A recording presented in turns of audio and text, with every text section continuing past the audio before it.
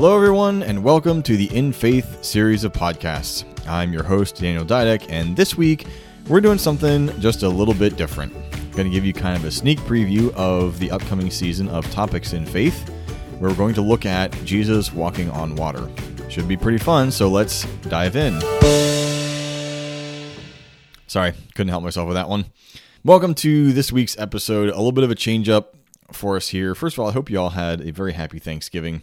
I had one with both my in-laws and with my family, and both of them were very excellent, very good food, good times had with everybody. So I hope it went as well as can be with yours. So that's why we were off last week. I did get some writing done, but was not able to spend as much time in the week doing the things that I would normally do when I have kind of the full week to myself, as it were. And then this week, right on the day where I was supposed to record this week's episode, kind of came down with just a general kind of malaise, I guess. Just was not really feeling well. Tuesday night, Wednesday night, and so I kind of knew that it was going to be difficult to record a full-length episode on Thursday and then try to edit all of it on Friday and release it. But I didn't want to leave you guys hanging for a whole nother week. So what I thought I would do is kind of jump ahead a little bit and do one of the Topics in Faith episodes. So this should be a little more off the cuff. The editing is not going to be as precise, I guess, as when I do the Old Testament in Faith. And the point being that I can kind of record and release episodes a little bit faster. The idea was that even if I go back to work, we should still be able to come out with one of these every week. So there's going to be sort of a test drive for me as well to see how quickly I can record and then edit together an episode. Today's topic is one that I've kind of been excited about for a while. And it's a little bit different take on Jesus walking on water than at least what I have heard in my Christian life. And so to start us off looking at this topic, I want to ask you a question. And it's going to sound like the lead-in to a joke. And that question is, why did Jesus cross the lake? Why did Jesus walk on water? We could ask. Now we look at most of the miracles that Jesus did during his time here on earth had been done before to one degree or another. We have exact replicas where there had been healing and raising people from the dead in the Old Testament. We can look at Jesus' feeding of the thousands. There's two miracles of feeding 5,000, feeding 4,000. And in a very similar vein, there's the widow of Zarephath who fed herself and her son and Elijah from one jar of oil and one jar of flour, that every time she went to use it, it was replenished, as they had basically this unlimited supply of food-making material. So the idea of multiplying a small amount of food to feed a large amount of people is kind of explicit in both of those miracles. So both of those were the same. There's other miracles where there might not be a one-to-one comparison, Old Testament to New Testament, but the authority over the thing where the miracle happened is. And we can look at when Jesus turned the water into wine. There's also the miracle of Elisha taking a pot of stew that had been poisoned and making it not poisonous anymore.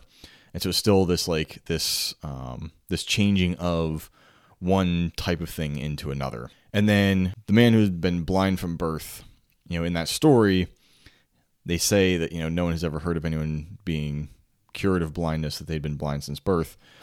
But there is also the story of Elisha causing blindness to this army that they had captured and then curing it later on. And so we still see the miraculous power of God in both of these things. So the miracle that Jesus did during his time was not brand new. The extent to which he did it was unprecedented. There's no one before in any of the history in the Bible where someone did as many miracles as he did. So I'm not arguing that, but as far as like the types of miracles he did, you can tend to find a similar miracle performed in the Old Testament. But then Jesus walking on the water had never been done before, and outside of Peter has never been done since, at least not that I've heard. And so why is this? And we can look at throughout the Old Testament, there was many times when water bodies were crossed, but never crossed in this way. The most famous, of course, is the Israelites passing through the Red Sea. Thanks to the movie The Ten Commandments and it being a very popular story in children's Bibles. We all know about that one. But there's also the Israelites crossing the Jordan when they went to finally actually cross into the Promised Land and attack Jericho. It was a similar sort of thing, but where the Levites went down first, the Jordan River parted, and the Israelites were able to cross over on dry land. And then later, that was in Joshua 3 that happens. And then in 2 Kings 2, verse 8, Elijah crosses the Jordan, where he takes his cloak off and rolls it up and smacks the water with it, and the water parts, and he walks through on dry land. And then a couple verses later, Elisha is on his way back across the Jordan and does the same thing. He says, where now is the God of Elijah? Smacks the water with a rolled up robe, the waters part, and he walks across on dry land. So any other time that people needed to get across a body of water, they did it. Even in the miraculous cases where they did it, it was still, they did not walk on the water. So why this miracle? Why did Jesus do this? And the first clue we see comes in the accounting of Mark. Chapter 6, verse 48 says, "He saw the disciples," speaking of Jesus, "straining at the oars because the wind was against them. Shortly before dawn, he went out to them walking on the lake. He was about to pass by them." Now, interestingly, this is the only account where it says this. The other Gospels that have this, that record this miracle, he just comes straight to the boat. But this one he says he was about to pass them by, which is interesting. So it indicates that he was not initially heading for them. So I want us to kind of to paint this picture of imagining this evening where this miracle occurs. And we can look in the verses leading kind of up to that. In Mark chapter 6, verses 45 and 46, it says, "Immediately Jesus made his disciples get into the boat and gone ahead of him to Bethsaida while he dismissed the crowd." This is after the time that he fed the 5,000. "After leaving them, he went up on a mountainside to pray." So he sends them off. They get in their boats. They start going across the lake. He dismisses the crowd. He goes up on the mountainside to pray. Now, if we fast forward in events, we can look at the book of John. Chapter 6:22 says, "The next day, the crowd that had stayed on the opposite shore of the lake realized that only one boat had been there, and that Jesus had not entered it with his disciples, but that they had gone away alone." So we know from that when Jesus sent them away, that was the only boat there. So Jesus is on land by himself. He dismisses the crowd. There's no way for him to get across the lake, at least not right now. Back to Mark chapter 6, and then we pick back up where we had left off with verses 47 and 48. "Later that night, the boat was in the middle of the lake, and he was alone on land. The crowds are gone. There's no boats else there for him to get into. And he saw the disciples straining at the oars because the wind was against them." So Jesus is there. The disciples are in trouble. There's no other boats. There's no way for him to get to where they are. And there's really, at that point, no other way for him to get across the lake. And so we come back to the question, why did Jesus cross the lake? The answer, just like the joke, is to get to the other side. Now, he clearly paused on his way to help the disciples when they, in this accounting of Mark, as he's about to pass them by, they see him, think he's a ghost, cry out to him, and then he comes to them and saves them from their predicament. But I'm also imagining, and this is not recorded in the Bible, but again, just imagining the scenario where these things are taking place, that Jesus is up there on the mountainside, he's spending time with the Father. And I can imagine in prayer that the Father tells his Son, "Go to the other side."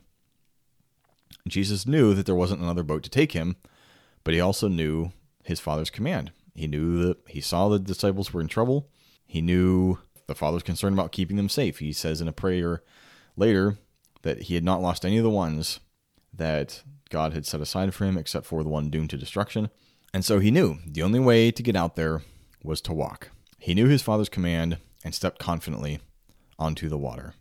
Now, I feel like I want to talk about this topic because it's being particularly relevant to me and my wife in our current life season where we know the command. Anyone else would say, if you go out there, you're going to sink. If you try to walk on that water, you're going to sink. But we know the command. And in other accountings, when Jesus approached the boat, Peter said, "Lord, if it's you, ask me to come out to you on the water." And Jesus said, "Come." And Peter stepped out. And at least for a little bit, he was able to walk on the water as well. And that was the only time the miracle was repeated, was at the same time Jesus was doing it. Peter was able to do it well for a time. But then he took his eyes off of Jesus and looked at the wind and the waves, and he began to sink. If you've been kind of in church or in the Bible for a while, you're probably familiar with this story from the standpoint of teaching that, we have to keep our eyes on Jesus. As soon as you start to look at all the troubles, all the wind and the waves, you're going to start sinking. And it's very true. And Jesus could have done the same thing, but he knew what he needed to do. He knew what he was called to do. And there's a time years and years ago where I felt like God was telling me to do something that I didn't see. I knew there would be a lot of obstacles to obeying his command. And he said to me very chidingly, I will never ask you to do something that can't be done. Whether it's, I'm not saying under my power or not, it's always under his power. But he doesn't taunt us that way, and he doesn't tempt us that way to command our obedience to do something that cannot be done. And so no matter how impossible it seems, no matter how, again, the world might look at it and say, that's not how you do it, you can't do that. Now, I do want to implore you, don't just take your wildest idea and pursue it because you think it'll feel good or because it'll be awesome. It has to be only in response to God's command. But if you do, if he has commanded you, if he has called you, no matter if it's to walk across the water to get to the other side of the lake, he will uphold you, not surface tension. I hope this has been encouraging and helpful. I haven't yet come up with a sign-off for this series. Usually it's keep the faith and keep it something. So I'll come up with one of those before we get into season 3 full swing. So next week, back into Genesis. I have the episode scripted, so I just need to record it and then edit it and put it together. So that will be coming to you next weekend.